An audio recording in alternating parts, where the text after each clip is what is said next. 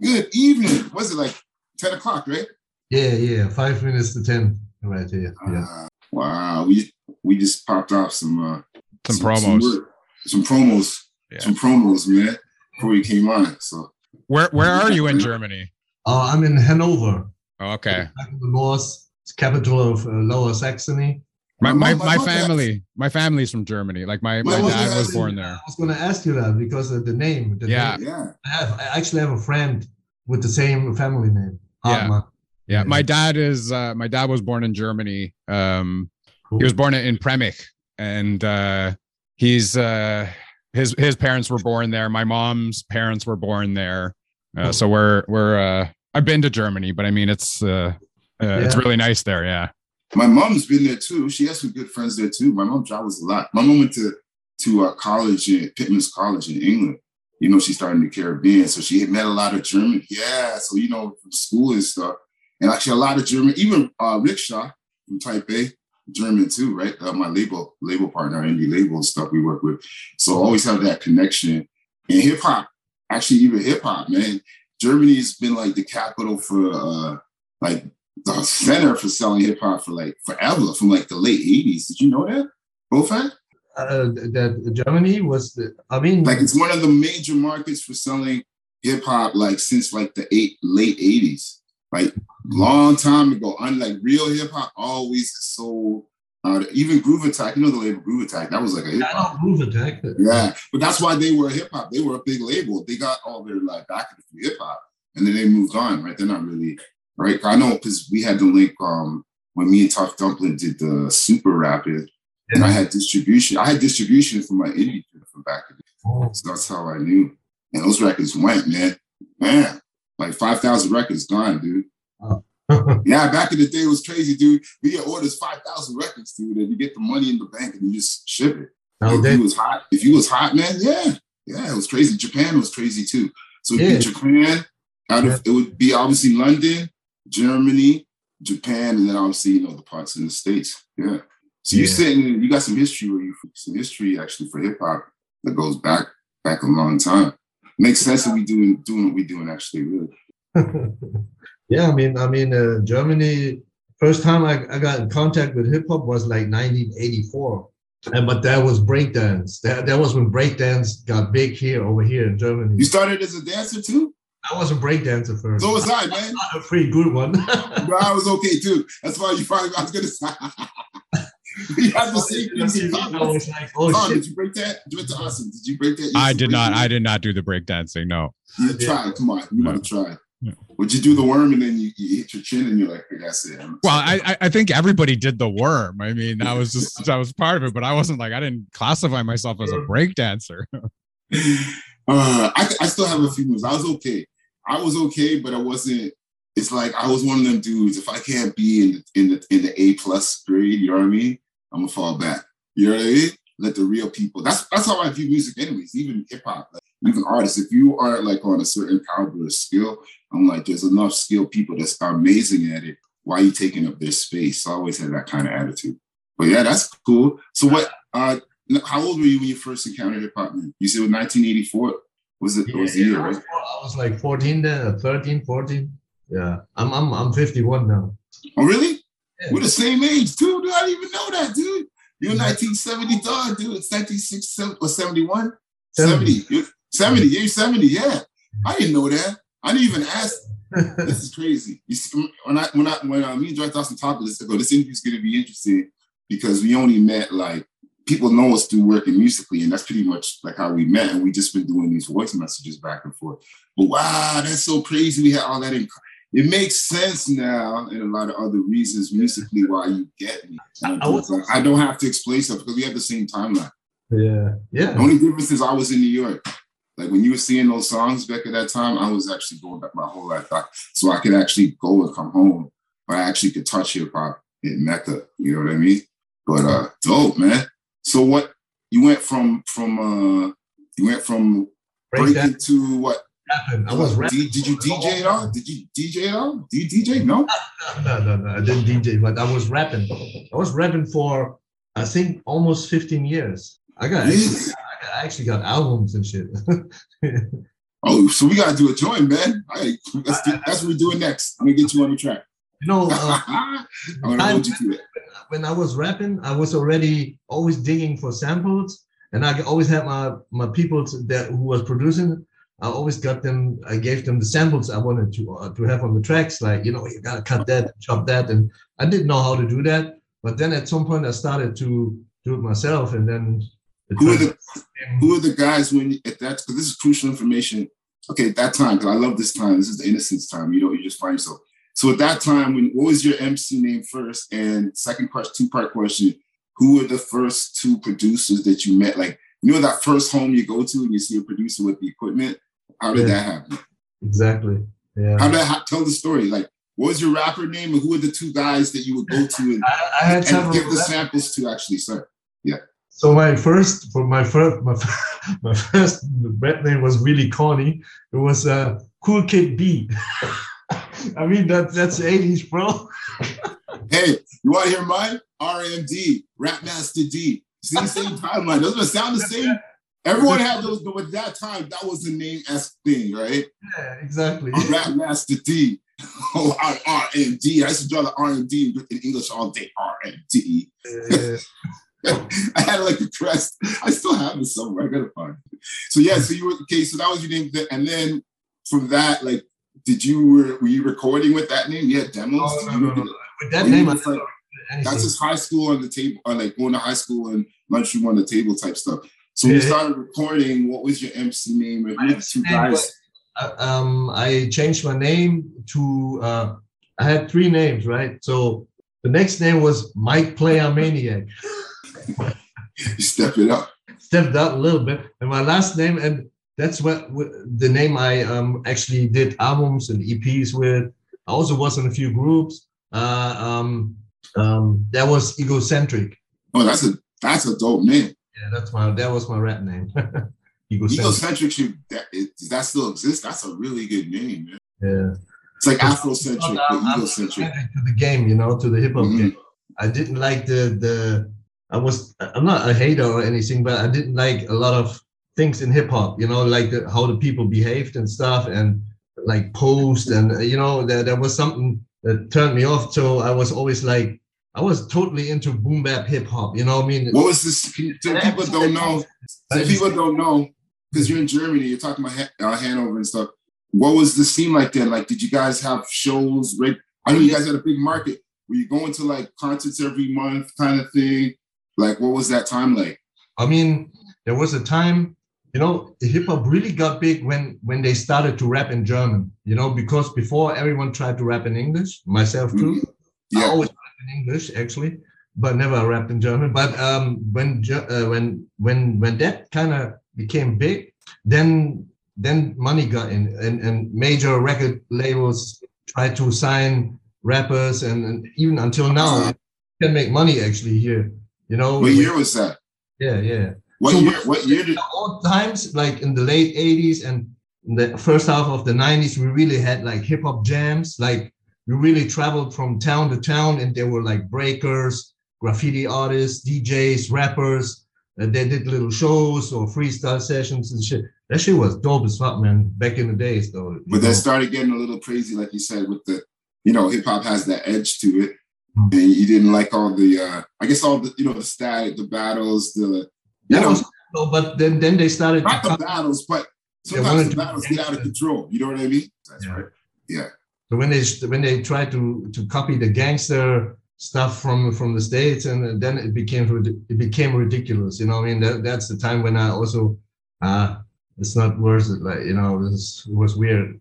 It's not all of them like that, but there was pretty good scene in Germany, and really a big movement, Mm-hmm. They had shows on TV, like real hip hop shows on TV. Like we used to have a German music channel called Viva, and they had every week a hip hop show where they was inviting American artists or interview them and show the latest videos and from Germany music, stuff like that, It was quite. It was like an MTV or like the Box kind of channel, right? Yeah, like MTV raps the German version. Yeah. Kind of like that. But the people who ran the show or were moderating the show, they were like B-boys or DJs. They were really heavily. No one's on the streets? It was on the street level, right? It was authentic. Yeah. That was cool. Though. Well, that's what your mark is known for.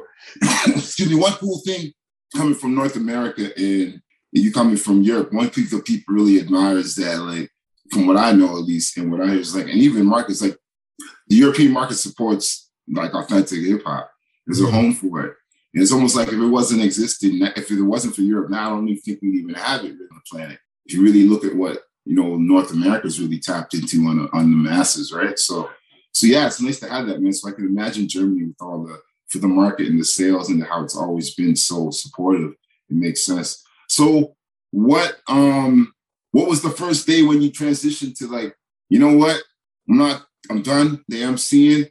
I'm not done with hip hop, but I want to produce. When you realized you had that moment, I know you said you were always giving these producers the samples. Did somebody lend you a machine? How'd you get your first piece of equipment? Like, did you just have that inclination and just go to the store? How did it happen when you let? And how did you produce your first track? Like, what was that like? So my main producer back in the days was DJ Briss Fingers, and we used to share a flat for the time, and then he was making beats, I was writing rhymes, you know, and then we would go in the middle of the night, we'd go to the studio and record a song, stuff like that, you know. And I always watched him how he does this stuff. And at some point I said, man, give me that. He was only working with the DAW, you know, he didn't need like MPC or whatever, you know, any equipment. Was he using something like Fruity Loops or just actual? He used sample tune. Actually, I remember that. Yeah. Amplitude is quite good, you know. It's not you can do anything with it, really. Anything, you know, I mean, it's record vocals. You can chop samples, everything. And if you have a controller, you can even use it like MP3 too.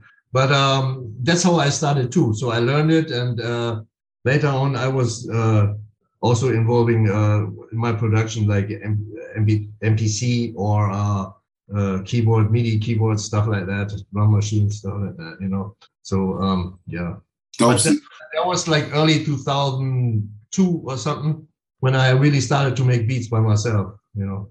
And where do you come up with your ideas for your beats? Like some of these beats that you're sending over and that I'm listening to, especially with like Denku with Thrust. Denku we just had on our show as well. So he was like the last.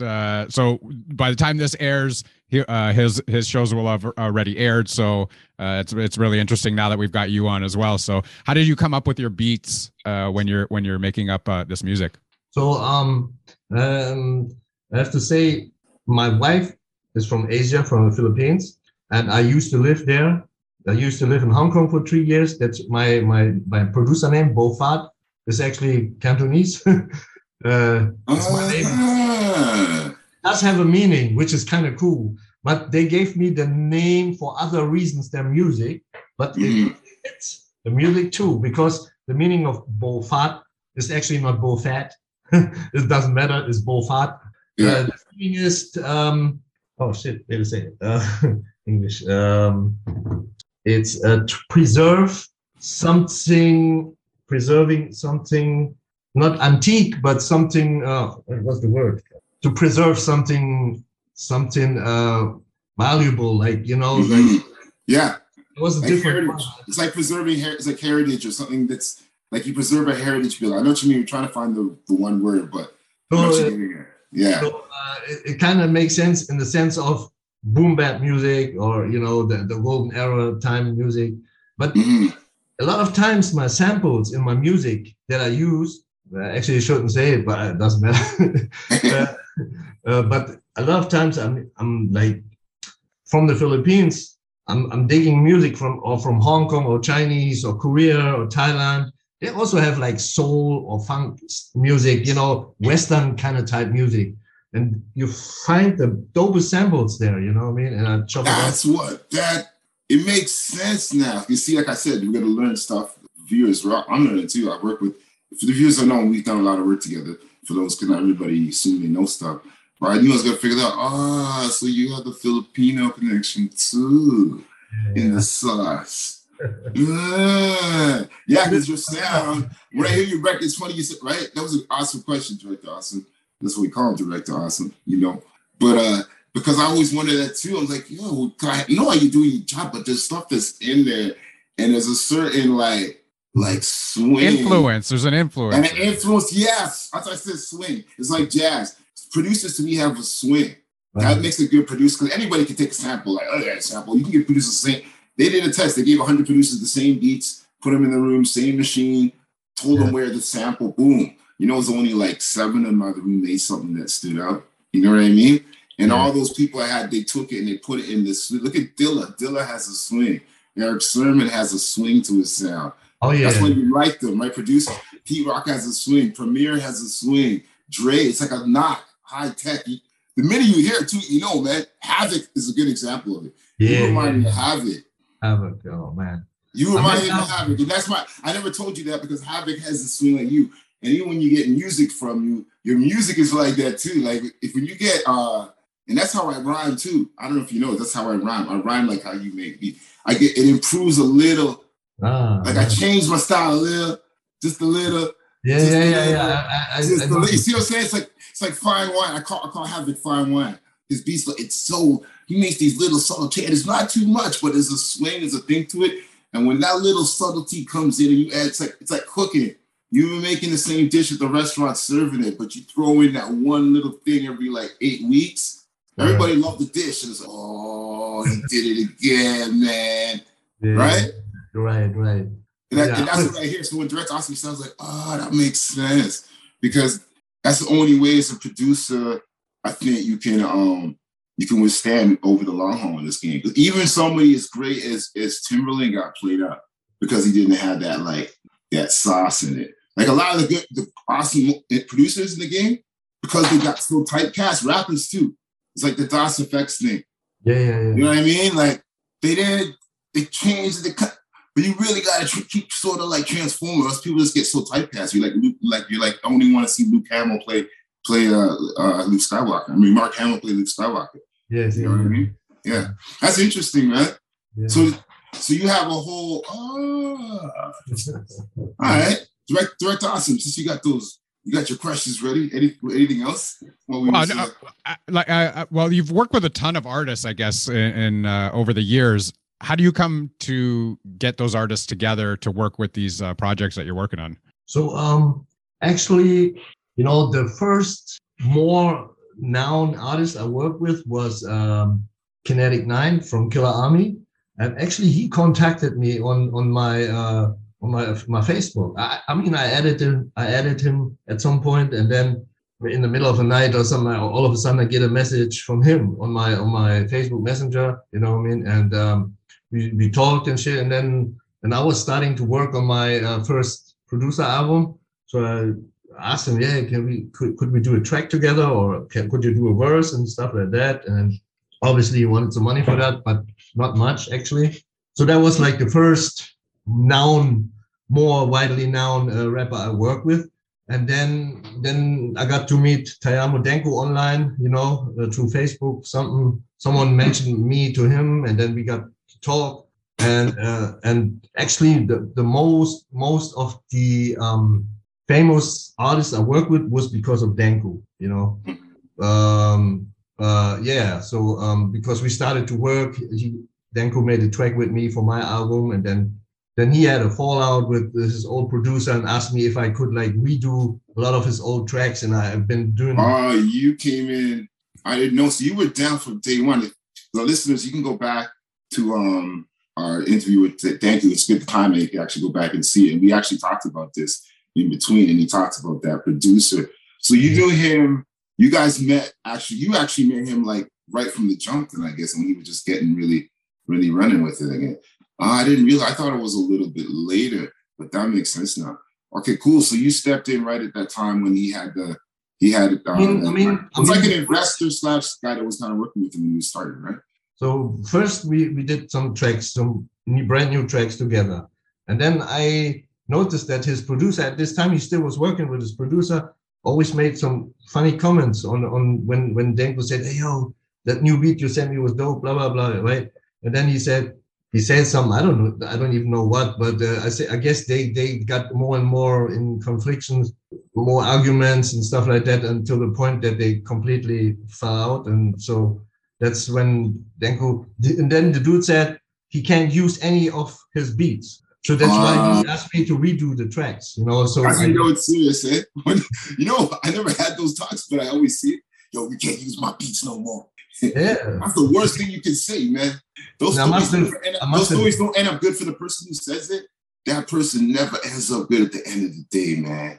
It's like better to let it be going, let it come out, and then you just move on quietly. You don't gotta be like that. But that was to your benefit, right? So I guess we're glad that happened. Definitely, because we wouldn't be sitting. That way I got to probably I really by now I think me and Denko have about 400 songs, full songs done, but at least 150 or 200 songs are remade. I must have remade, 150 maybe, I don't know. So you can imagine I was like nonstop, and I quite got good. My skills got much better in remaking songs, but through that, you know what I mean? Because what I not did was listening to the song and try to remake exactly the song. You know, I only listened to the song once just to get the BPM of the song. So once I had the BPM, I never listened to it anymore. You know what I mean? So I really did a brand new beat to it, and maybe even the mood of the beat changed from happy to more dark, grimy stuff, like, you know what I mean? So what it fit, you know, it was cool, you know. So the process, that's so cool, man. Yeah, because I'm not trying to copy the beat, you know, or even the flavor of the beat, you know. So And now through Denku, who there's this whole connection now from Denku to yourself to Thrust is how you met, I guess, with Thrust as well, right? Denku and Thrust, actually, you guys all connected with each other, right? Right. So Denku said, I'm gonna do an EP. First, it was an EP with a Canadian legendary rapper called Thrust. I had to look it up, and then I remembered, I heard him before. I know who he is. Say, cool, send me whatever, and I sent some beats, and then he sent it to Thrust. And from there, we got to talk, you know, and then, we decided to make more, you know. By now, we nearly have 4 albums here, right? If you think about it. Dude. We're almost in the middle. We started like another one this week. Now you sent me today, you sent me that track. We're crazy. I think we already got 6 or 7 new tracks already. That's album number 4, something like, you know. But that's how Denku's a connector, because that's how it happened.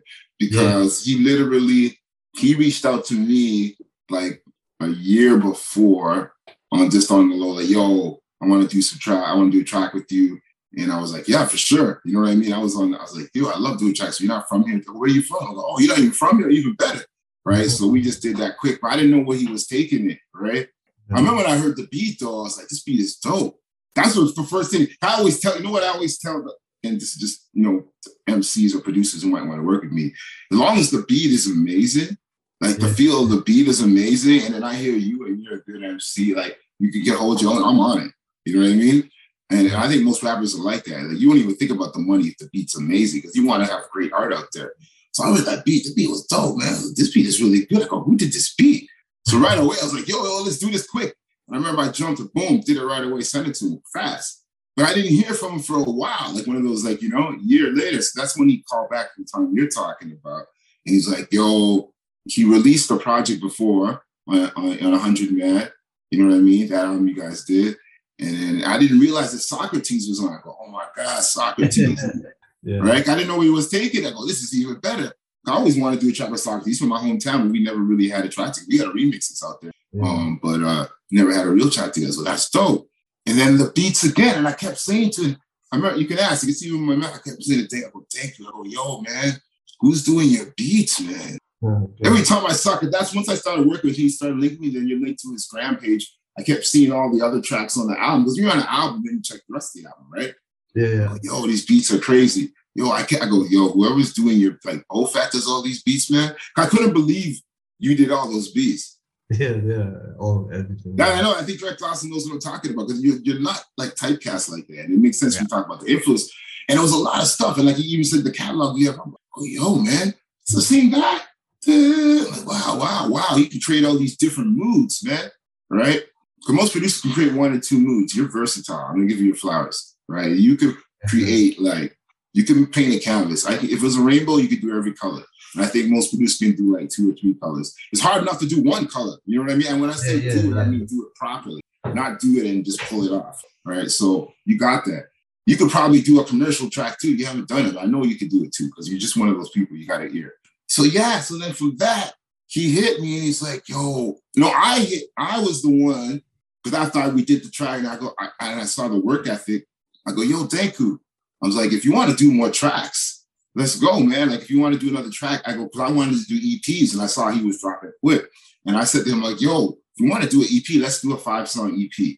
And it was just over that. And we're doing these voice messages back and forth. And then you came in the mix. I think you sent, it was September, man, 2021. I remember you sent the first batch of beats, and it was like 5 beats on there. Oh, my gosh. And I went to work, and Danku was working. And that's when we started our schedule. And I said, I'm going to get you the verse when I come home. And Danku was like, I'm going to get you the verse when I come home. And all 3 of us have the same work ethic. I've never seen our work ethic before. Because we went from doing an EP, but within like 4 days, we had like I think 4, we did a track a day. Wasn't it something crazy like that? Yeah. So we started on Monday. And by the weekend, the EP was done. And we were like talking, and we didn't want to stop. Like no one wanted to stop. Nobody said anything. So I was like, so I guess when it's the album now, we're like, yeah, okay, well, keep seeing the beats when it ends. And we did another one, then we did another one, then we did another one. Dude, we did a record, this record Nicer Than You is coming out later September for the audience, for the fall. We did this record in what, 4 weeks? I think we did the record? 4 weeks, right? Yeah. At least. What was it like for you? Because you was a producer. I know you must have been going nuts because you're getting these verses back and forth. Can you explain what that was like? I was going crazy over here, especially when we did that 1994 album, because there's so many people involved. And then you know, I think half of the people that wanted to be on the album, didn't even send their verses. They didn't make the album. You know, it was, after one day, it was like 30 people. You know, because I was doing an announcement on my Facebook. I'm gonna do that album with Thrust OG, and we want on every track at least 4 or 5 features. So the people bombarded me. Hold on, I don't want to interrupt you because I know you're right, but just for people who don't know us, I want to go in the order because we basically what he said. We finished the album with Danku. We did an album September, right? And we went from that into like, because Danku had stuff coming out, and then we. BoFaat, I'm like, yo, BoFaat, if you want to keep doing beats, let's just keep working on stuff. And then we finished the solo record for myself, which is coming out later this year, Broken Arrow, right? At the end of that, we did Straight Through the Roof. Remember, Straight Through the Roof was originally supposed to be on my solo album record that me and BoFaat did. But then we had too many tracks. We just kept doing songs. We didn't know how many songs we had. It's right to awesome. It was crazy, man. We had and then we were doing feature songs too. So there was so much music going on. We're doing these tracks, and there's all these other side tracks we're doing. Right. And then at the end of that, you were like, "Hey, man, I listened back. I think we have enough music, and the album. We want to have more solo tracks on the album." And we're like, and I'm like, well, let's just do like a Wu-Tang kind of like project. We already have all these other MCs that we use, right? And in my camp, I got Tuck Dumpling, Danku, the record. I go, let's just take these dope rappers here and just start another project because the energy was good. Yeah. Right? And then we started, and we're like, okay, this is going to be all collabs. This will be easy. It's a little funny though, right? I mean, but how did you, now you plug back in. This is the part of the story, because this is the part of the story I think is dope. So after I talked to you, tell the people how you started the project. Didn't you go live or something? When you went live, what happened? Didn't you say when you told me about the project, I remember I was at work and you told me a story about you decided to go on Instagram. All right, yeah. Don't you remember the start of the project? You went on Instagram and you said how many rappers you're doing a project with. How did it go? Yeah. Right. And then after I went live on actually I think it was live on Facebook. Oh, I don't know. I was at work. Yeah, I think it was live on Facebook. And I made this kind of announcement that we're gonna do a album with a lot of features. Like, so who wants to be on the album has to be dope. And then the people started to send me links, like where I could listen to the music, however they sound and stuff like that. And that's how it started. So I think at the end, there were about 60 people that wanted to be on the album. But I said, okay, but I can't wait forever, right? So we got to get it done quick. So, and in that time, at least like the people who were on the album made it in time, but there were more people who wanted to be on the album. I remember you said you had to shut it down. You said it was, you were like, I gotta shut it down. I was like, really? You know, you do an idea time, hey, we'll maybe get like 2 people, 5 people, yo, 60 people, man. I was, hey, 20 of those 60 people are. That seems like too much work to have to like go through just to find out who you're. No one would expect that. You're right. You'd expect it's just the average of numbers, but that many people want to be down on a BoFaat beat. You know what I mean? How many people? That shows you though, like credit to your production, right? How many people like I'll take my flowers in it, but a lot of it too is like, yo, they know the beat's gonna be dope. They're like, yo, I gotta get on this. That's crazy, dude. But the crazy thing was I had to send the beats to everybody, but I had to, send one beat to at least 5 or 6 people. But at some point I didn't know which beat I sent to who. So when the verses came back, sometimes they just sent the verse and then tell me for what beat that was, So I was like, yeah, but I cannot hear. He just sent the vocals, no ref track, nothing. You know what I mean? So how do I know for what song? There's so many beats. I don't know how you do it, man. You know what I mean? I was trying to remember the artists on like 2 tracks. Like, oh, we got these artists on these 2 tracks, and my head was just like exploding. And I'm like, for me, like we've been promoting the Soon You'll Be Gone, the Straight Through the Roof. We've been promoting all that on the Pod Jerky Productions site there, and I've mentioned this in the Danku episode as well. But I got to listen to all of this stuff, and it was really cool because you're listening to artists that you've never heard of before. So we were listening to Elad Authority, artists I've never heard of before. And then one of the tracks that you had on there, because I get kind of priority with the music now, I get sent it because I do a lot of the promo work, is the German rapper. Just so you know, this I had to do this with Danku.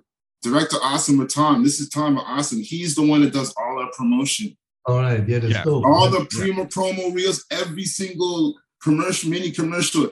This is the dude. This is my guy. This is this is Thrust OG. You see me and him, you see me, but it's me and him.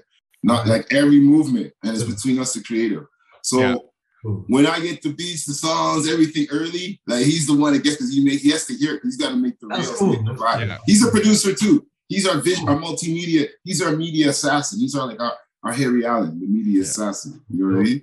Yeah. So. But what I was getting at is I heard one of the tracks and you had a German rapper on there, and I've never really listened to German hip hop, but you had a German guy on there, and it was like, whoa, this is really cool to hear it in a different language. So that was just really cool from somebody who was on the outside of the music business to get to listen to that before it even came out. All right. Yeah. I feel you, man. Yeah. That project's gonna be special because it's one of those things we started organically.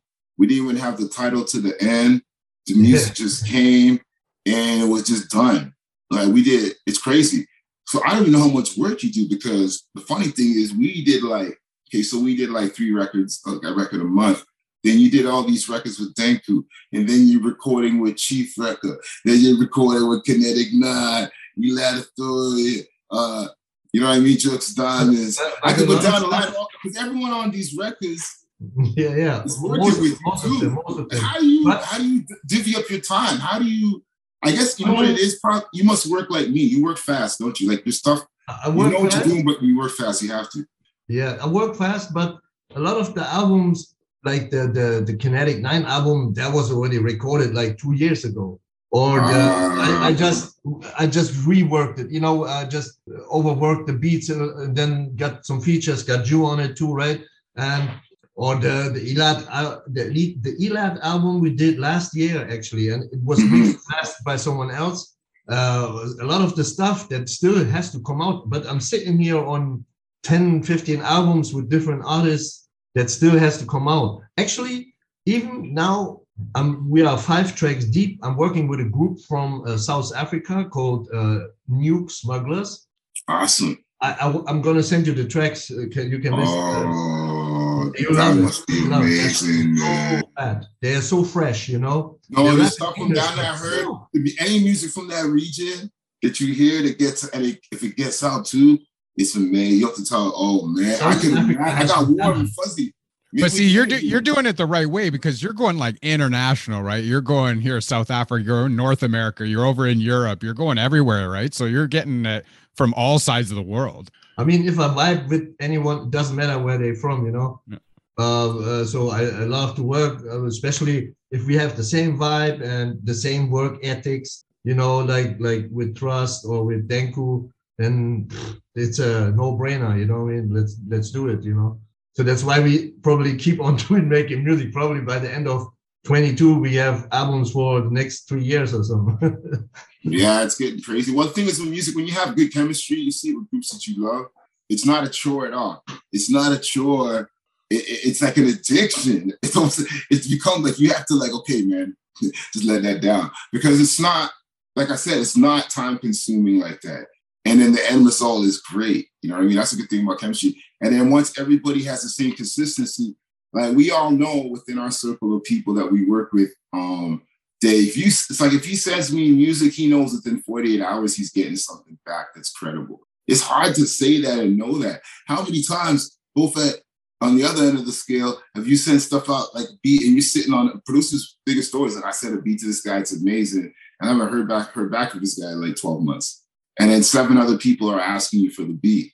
Yeah, I mean, you know what I mean? Yeah. So that's the other side of the coin. So when you get people that boom, boom, boom, boom, and you're loving what you're hearing, and it's what you imagined on it, it's like a no-brainer. You know what I mean? So right. So, I mean, also what I actually hate to sit on music. I hate it because I think making music is always you know. Sorry, guys, I'm just getting some light. I'm getting some light. The sun's dipping in here. You get some light. Keep talking. I got you. When you make music, it's like when you produce a beat, you really want to hear someone rapping on it, right? And you want the people to hear it, like, and then you have to wait like a year or 2 or whatever, depending on how you release the music. If you release it yourself, that's the fastest way usually, right? Like we have our album out with Black Buffalo that's coming out in I think April, May probably, but I was like, damn, that's a long time. We should release something until then. That's how we actually came up, right, with the idea to do the feature album with all the guest MCs and stuff like that. It's funny. What's momentum, right? We want momentum. Everybody wants its momentum, and the thing about the game is like. But is it also time sensitive? Is it also time sensitive because you have a certain style that you're working on, and then a year from now, maybe that style isn't the same as it was in the past year, right? I just can't talk for myself, but I feel like I always keep progressing with how I make beats, even how I mix my own beats and everything. So when I hear a song that's 2 years old or 1 year, I already I would do it now a little bit different. You know, it is like that. That's true. It's true. Like that's why I actually redid the whole Kinetic 9 album. Yeah. Because I didn't like the sound anymore. I mean, it's not whack or whatever, but you know, when you progress and when you develop, you always hear something. Then no, I don't like it anymore. You know, it's like that. Yeah. So a little bit, maybe in 2 years, if we do a song now and release it in 2 years, maybe at that time I'll be like, I prefer to remake the beat. I don't know exactly. No, because everything it's a mood, right? Music is moods. And you're in a different mood a year later. Like it's a mood and a time. Maybe the mood of the planet was different, right? So it's like we make a record, say we make a record during these times right now, it's a different mood. Everybody's inside, everyone. Like I was thinking, even for hip hop, like it's a win for us in a sense now because everyone making club music right now don't even matter. Clubs is kind of like our lock, man. So if you're an artist that's making a lot of club music that's done no substance, this is a really hard time for you. If you're an artist right now that's making substance, or you making good movies, or you making good television shows, anything with real good content right now, it's kind of starting to win because people already had time to go through all the fluff. Okay, I need something good right now. I'm going to be inside for the next 6 months. I haven't gone to a barbecue in how long? Like, you know what I mean? So it's just that thing. It's the same way how East Coast hip hop is more lyrical just for the fact that we have winter. Yeah, it's true. That's true. You know what I mean? Like the West and the South and the Mid, all those places, they're still outside without running around. But no, what are we forced to do? We inside for these 2-3 months. If you want, like right now, I don't know what's the temperature. You know, right now, right? It's minus 20 over here right now. It's been minus 20 the last 2 days. Minus 17, minus 20. Yeah. Right now, Toronto, I'm outside of Toronto right now, where I'm at right now. But even with Toronto's at minus 10, minus 12. So basically, that kind of weather is just inductive. Like you're going to be dipping it outside, but you in your crib. So you're inside, have more time to write, got more time to paint. You know what I'm saying? The word, it's just the whole thing, right? So things come out like because it's just inside culture. And we run outside in the summer for the 3 months, but even most of the time it's inside. And you're constantly working on that craft. That's how I think we're better poets, because we have, because drawers, I watch all artists that craft every day to get a little bit better. Those guys that do all those magazines, they draw like 100 heads, they draw like 30 heads a day. They still drawing heads in every angle, right? Right, yeah. So that's what it is for people who are creative. And I think that's the thing with us. So you got 2 types of creative people. You got those people who dabble, go in and out. And you got people like us who every day, like working on the craft. So it's going to get that much better every time because you're consistent with it. And you're not consistent with it because it's something for fame. You're just consistent with it because it's just it's in you. You've been doing this since you were 15, right? I've been doing this since I'm 15. We're the same age. Look how many years have you been doing hip hop, man? So long, man. So long. You don't know nothing else, man.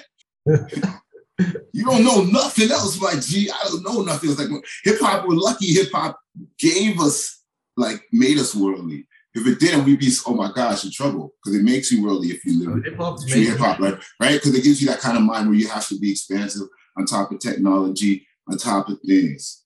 You know what I mean? Crazy when hip hop made me discover more and more music, but you know, it's like no matter where I am, when there's a radio playing or there's commercial on TV or you hear music somewhere, I always dig for samples. I'm always like, oh shit, I gotta remember that song. I gotta remember there was like a little bit. I want that bit. You know, it happened so many times, you know, and sometimes I forgot, or I don't even know what song that is. I hear it on the radio. Shit, what song is that? And I'm trying to remember it and try to find it somewhere. But or even movies, you know, a lot of time old movies, the soundtracks. Wow. You just read my mind, yo. I was gonna tell you. I was gonna tell you an area to look. I seen it. I'll give it to you. I don't care. It's shared. I seen a lot of stuff on the digital channels, on the TV, the apps, and they have all the retro TV shows, man. Oh my gosh, dude. There's one I'm gonna tell you off air, man. It's so much music in it. A lot of that stuff Quincy Jones and all those other big producers did, like in the 70s, that's when they made their money. They did all those scores for those shows. Those 70s TV shows, there's some dope stuff on there. Because you go on there now, like I said, COVID time, you're just going through the extra channels and stuff. Like the Sanford and Sons are up there. All that stuff is up there, man. I'm going to throw people that way. I'm not even looking that way. That's obvious. But I'm going to throw you some other one. Yeah, but some of those shows, dope. Like I was even watching, what is it even? Some stuff on there that's crazy. Like Sabrina the Witch. Right. Won't that sound crazy? I never watched that, but I know what it is. Oh, you know what that is? It's not our kind of show. I have a daughter, 9-year-old. We're watching it. I'm watching it the other day. Oh, my God. Because it's a witch show. You know all the sounds and stuff, man? I mean, and the cat talks. I mean, I watched some series for the music. You know, some movies, I mean, like Once Upon a Time in America. Yeah. I don't necessarily have to watch the movie. I just listen to the music. The music is so dope, you know. There's a lot of movies, films, whatever. They have such nice soundtracks that I actually just watch it because of the nice music. But it's crazy. I love music so much, you know, any kind of music. I'm not all, obviously, but there's so much different music out there that when you really listen to it from your heart, like, you know, then wow. What's with your family? A Filipino influence? Because I know I have a lot of Filipino friends here. Toronto has a huge Filipino population. Huge. Yeah, I know. My neighbor actually is Filipino, right next door to me now. Like Filipino, like right next door, hanging all the time. He's a hip hop dude too, right? Oh, Filipino. Right. One's from Philippines, and the other one's the wife's from Philippines, and he's from El Salvador. You know, so we got that good mix, right? Nice. You know what I mean? Yeah, he's actually home right now. He's lucky. He went for 3 weeks. I can't wait to see him when he come back next week. But yeah, and it's that musical influence. That's hip hop, that gumbo. That's what made New Orleans. New Orleans, like you would love going to New Orleans. New Orleans is like New Orleans is that hub in the South. They created all the music for the Americas, right? The jazz, blues, the rock and roll. It was like a gumbo, man. When I went to New Orleans, it was so mind blowing. Anyone who does music has to go there because even the culture, you could tell every venue, number one, all the music venues, no cover fee. You just walk in the door. Do you know that, Director Austin? No. When you go down to Bourbon Street, there's no cover fee. 30, just walk in. There's nobody even at the door, man. You just walk in. And then when you walk in, there's people on stage doing songs. And at the end of the song, they're like, who want to come up, man? I'm like, what? And you see someone from the audience is this like average white girl come up, grab the mic, I'm singing. Someone just come up, start playing the drum. Dude, I'm almost getting chills, man. And it's a gumbo of music and you see the whole thing, right? Yeah. And that's the beauty of music. It's from that, then people went out and just created all these other things, right? And that's like your household, and most musical households, I find they have that. They have producers' households that have that mix. They got, if you look at their record collection, it's crazy. Like Power is like that too. DJ Power from Soul Control, his house was like that too. You know what I mean? His dad he had both sides. He had Spanish, Black, and he had that mix, right? In the house. And the record collection was just crazy, man. Samba, this, that, Latin, blues, hip hop, boo. I used to go to that record. We look at the whole, it's like your background at the whole wall and all kinds of worldly music. So we went to sample and DJ and mix. Oof. There's so much. It's endless. It's endless. And that's why you can make different, that's how you can make that palette of music that you can, I guess, because you have that. You have to know, I always tell people, if there's one thing to be an artist that can rhyme and produce, but if you want to be a good producer of music, you have to know music even better. Like your knowledge of music itself. You know what I mean? You got to be on some Quincy Jones, man. And I find most producers like that. They have that. They have the long stay. They always have that. Interesting, man. Anything else, Director Awesome? Any other projects you want? Oh, you got a project out right now with Danku. What time this comes out, right? The Craig G. Oh yeah, that one is a mix of remakes and actual new songs that we did together. Actually, I also got I talked to Craig G once for a project I did with Ed OG from Boston. You did Project Ed OG too, man? Oh, got it. On vinyl, on HHV Records. Send me, man. Sorry, man. You don't get so locked in our own zone. I've heard it. Probably didn't know it was you that produced it. I love Edo. I love it. That was awesome. Got a whole album together, and Ed OG is like the most. You know what's funny? I mean, obviously you couldn't remember that, but Ed OG was in the early '90s, maybe '93 or '92 here in Germany. I was talking to him back in '92 and '93 after the concert. It was like outside, and they passed by, and I was briefly talking to him. I said, "Hey, cool show, blah blah blah," you know, like that. And then how long? Like 26 years later, I asked him, I wanted to only do a song with him, for just a song. And I asked him, how could we do a track together, this and that? And then they said, you know what? This is my number. Call me at this and that time. And we talked about it, So I called him. We talked. He was like, man, cool. Then I told him the story. I remember you had a show in Germany and in a small city called Hildesheim. And he said, nah, I mean, you've been there so many times and so many different things. I said, I didn't expect you to remember that. It's all good, But yeah, man, then we started up. We're doing one track. And then I got this guy called Mars One. That's from the States, a rapper too. And we kind of formed a group called Drunken Monks, where actually he did all that, and I'm the producer. He's the rapper, and then we did a whole album with Ed OG together, I know that project. Okay, see, I didn't know. You see, sometimes you know someone, but you don't know who's behind the song. That's the only record. That's the only record. Actually, if you look above my head, there. Yeah. That's the album. Can you bring it close? Can you go get it? You can get it. Yeah. Bring it. Let other people see it, man. This is good, man. It looks good when you get it from the chair, too. Bring it right to the speaker. People see it. It's kind of reflection. Okay, we can see it like that now. Yeah, now you can see it. Yeah. Oh, that's crazy, man. And that's dope. You got the vinyl, man. That's why it's beautiful. Double vinyl. I mean, all the instrumentals, the double vinyl. Yeah. So that's cool. You gotta be proud of that. No, man. That's a classic. Oh yeah. Hell yeah. Yeah, that's nice. But yeah, I mean, I think I got 1, 2, 4. I'm looking on my wall, and there's all my records that I produced that also appeared on vinyl. I got 1, 2, 3, 4, 5. Then G-Fan Black. Ours will come out this year. Then the Craig G one with Danku. We got another one. I got another I can't say it because the label never announces their releases. Until it's one of those. We got another one.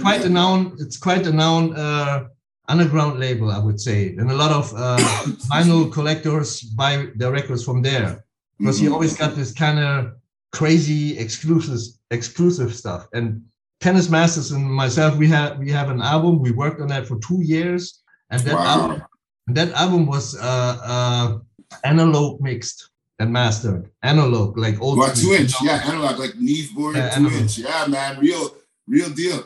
Oh man, that's got that's coming out also early, maybe April, May, June, around the same time as our album. That's dope, dude. So and I only started. No, I didn't say that, but I had a break from making music. Let's say I never stopped making music, but 2004 I moved to Asia. I lived there for 6 years, 3 years in Hong Kong, 3 years in the Philippines. And during that time, I didn't do any music, just listening and living my life and doing my thing. So when I came back, maybe 2009, I came back to Germany. Then I had to start from scratch here in Germany.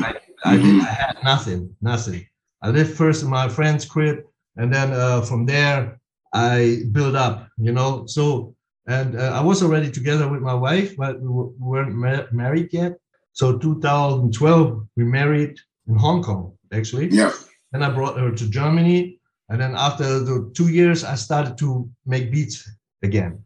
But I didn't go public. I just made beats for myself to relax, just to make music, And it's only like early 2018 that I started to go public with my music again. And I at this time nobody from here was doing any music anymore from Germany. No, I mean I knew so many rappers, producers. Most of them had families, stopped. So I was going online, and then that's how I started with small steps. I met some MCs online, and we did some tracks here and there together. And then it built up. And then at this time already, imagine this, like after 3 months being public, like when I say being public, just being on Facebook or sharing links to my beats or whatever, that's when a dude came to me, a nice guy, right, from a label in England. And he said, man, I like your beats. Don't you want to do a project or something like that? And I said, yeah, man, I mean, I'm working on some stuff, and so that's actually then my first album came out 2019. And after that, and now I already have like 6-7 vinyls. Wow. Everything in like such a short time, after 3 months. A friend of mine who's DJ Bruce Fingers, who never stopped making music, he was like, how you did that this label, because he collects the albums, the vinyls from this label. How you do that you after like only 3-4 months have a little contract, and it's just for a certain number of records, right? Like limited, but doesn't matter. I was like, I even get a little bit of money for that, and wow. You know what it is? Because like I said, you just kept at the craft. Like when you do the craft for the sake of the craft, the universe gives you things back, man. You did it for the pureness of it. And then you got to a point of just, you did it all the time. And then when you decided to, okay, well, you know what? I'm going to present it and not hoard it. You're going to share it. I think it was just natural for those things to happen, because you put in the time, the dedication, and you had you just stayed the path. A lot of times just staying the path, you win, man. A lot of people quit, man. My friend had this analogy of like, it's like a flower growing. You ever seen how a flower grows? Like 80% of the flower's growth is like underground, right? And then the flower comes through the ground, and then the stem is coming up, and then the leaf, the thing comes out, and then the thing goes out, and then the top part, the flower, even the flower is done, it's still closed, right? A lot of people, they quit when it's closed. Yo, the sun's about to hit, it's about to open up, man. Word, yeah. You see what I mean? Yeah. So people stop the whole process in different ways, or they sabotage it right at the top, which we see a lot with artists too. You know it's about to be a big shot at nice. You know what I mean? Red Rose, man, you just all of a sudden decide to just self-sabotage. Well, you did it. You just stuck to it, and then you just challenge yourself, you push yourself, and you put it out there. I've always been like that too. Like I always people, I never felt I put up my I don't look like, yo, I gotta have my best song before I put it out. I just do the song.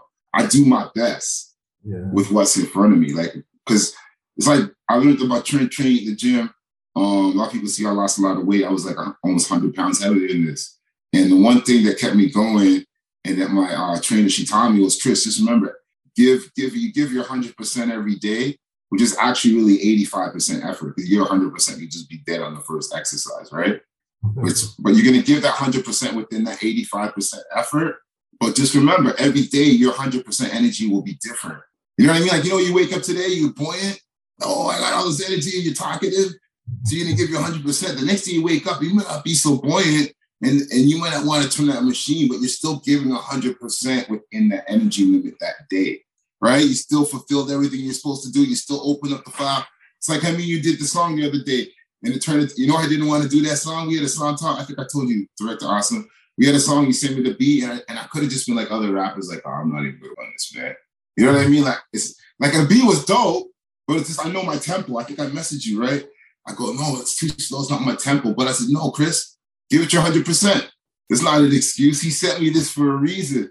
So I sat there, and that took longer than normal. It took me like 2.5, 3 days, but I gave it my 100%. Every line of that song, I wrote. I tried to make it sound as good as I can on that beat.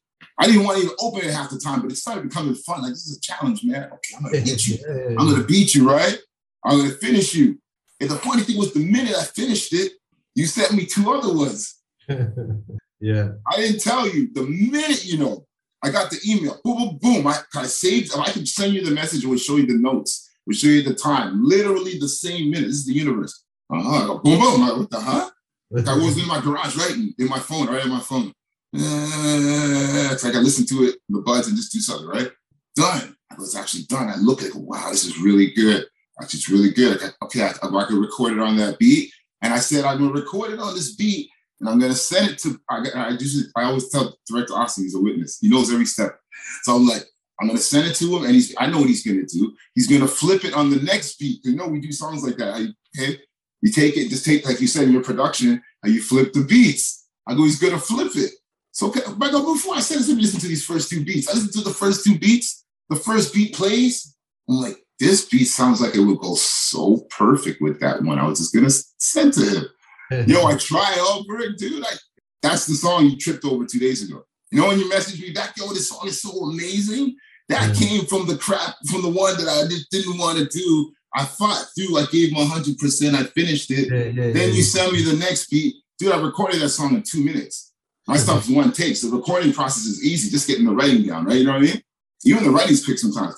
Dude, it was so quick. And that's one of my favorite songs me and you did. Yeah, that song is so dope, man. That song is dope. No one's heard it. I'm going to send it to you after this. It's awesome. You're going to hear this song. This song is incredible.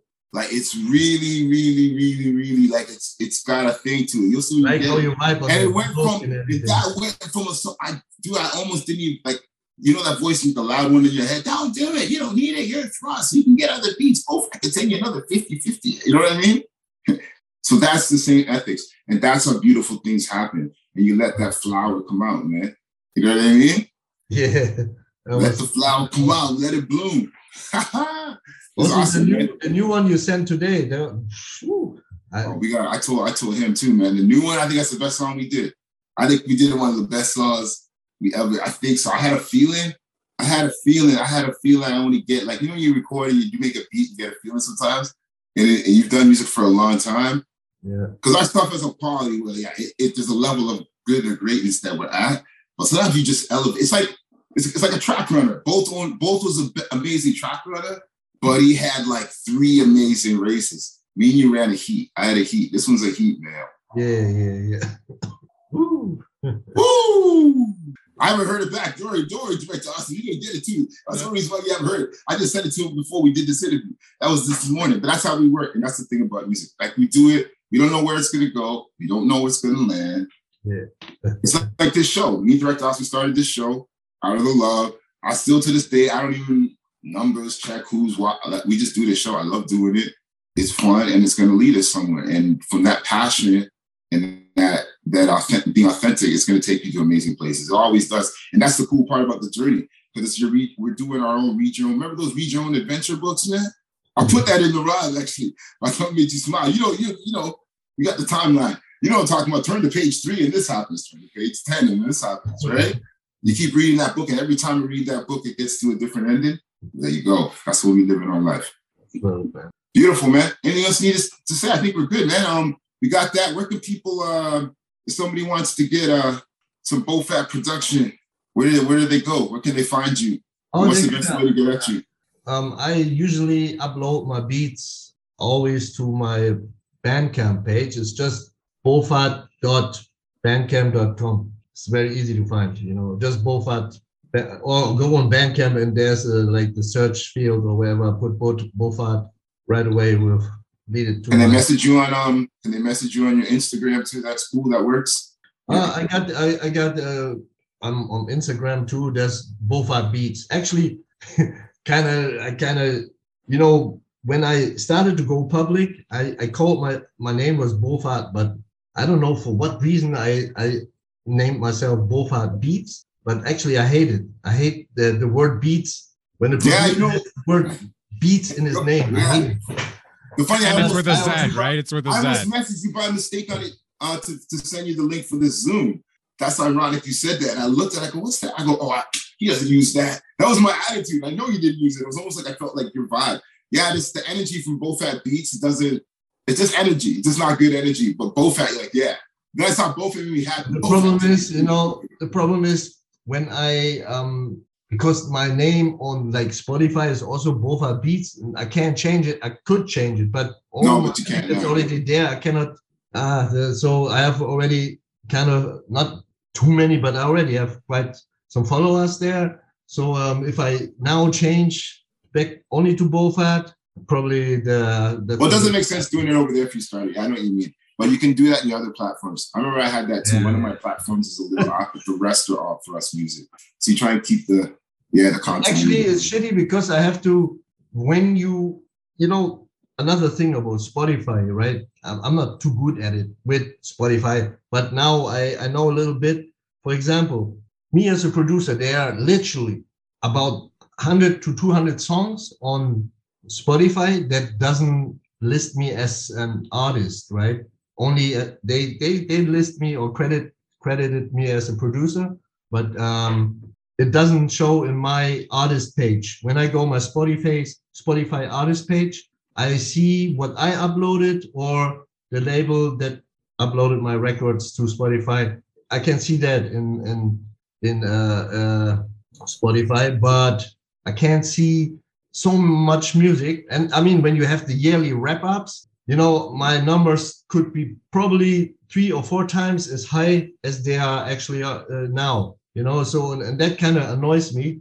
And then when you want to you only can see your music in your artist account if whoever uploads the music put the producer as a main main artist. Yeah. Spotify's, it's like, yeah, I don't get Spotify. But to be a main artist, your name needs to be on the cover. But my Spotify name is BoFaat Beats, and I don't want the name BoFaat Beats on the cover artwork. So at some point, I probably have to do another account with only BoFaat. Yeah. Avoid that. And then you're gonna lose all your followers that you already have there. They're gonna have to try and find you on a new one and all that. It's not worth the hassle. It shouldn't be such a hassle. That's the problem. And it shouldn't be, but we know it is. But it is right? what it is. Mm-hmm. But the thing is, once you're deep in, right? Yeah. Like you're deep in, you get in there early and you don't know that. Like a lot of people jump in there early. It's not even their fault. That's why it's jumping in something too early sometimes. It's a dicey thing, but because like, are you gonna get which side of the coin you gonna end up on, the winning side or the other? Because then you got to change all your stuff around, and you have all these followers, right? Yeah. It's like if I went on, I was lucky. I was smart enough that across all my platforms, I kept first music. I don't know how I kept it. I just knew to keep it without thinking continuity, right? It was just a subconscious thing. I found a continuity when I was like 3 deep. By the time I got to my Instagram, my other 2 were already there, right? So I was lucky, man. But if it wasn't, like if I just started on my Facebook's maxed out. It's been maxed out for a long time. So what if that was like, you know what I mean? Thrust Music Group or something. But what I do now, I meet you, like, right? So, yeah. Anyways, it is what it is. You Yeah. got to adjust, man. That's it. Yep. But yeah, we want to say thank you very much for coming on the show. I know it's 5:03 here Eastern time right now, so it's about 11:03 over there right now at night. So it's pretty late. But thank you very much for coming on the show. Of course, we're going to put all of your links in our show notes so everybody can find you on Instagram, on Spotify, on Bandcamp, and all that. We'll put it all in the show notes for everybody to find. And I'm going to try and get this right, because before we were doing the show, Thrust and I were doing some promo, and I kind of screwed up a little bit of the promo work and named the other show. So I'm going to try and get this right. You can find us on the Northern Touch Show on Instagram and Twitter. Oh, sorry. Instagram is at the Northern Touch Show. Twitter is at Northern Touch 6. You can find us on Linktree. That's linktr.ee/the Northern Touch Show. This has been the Northern Touch Show, featuring music producer BoFaat. For Thrust OG, I am Director Awesome. Thank you very much for tuning in, and wait for us on the next one. Let's go. Thank you. Oh, thanks, man. Thanks for having me. Hey, buddy.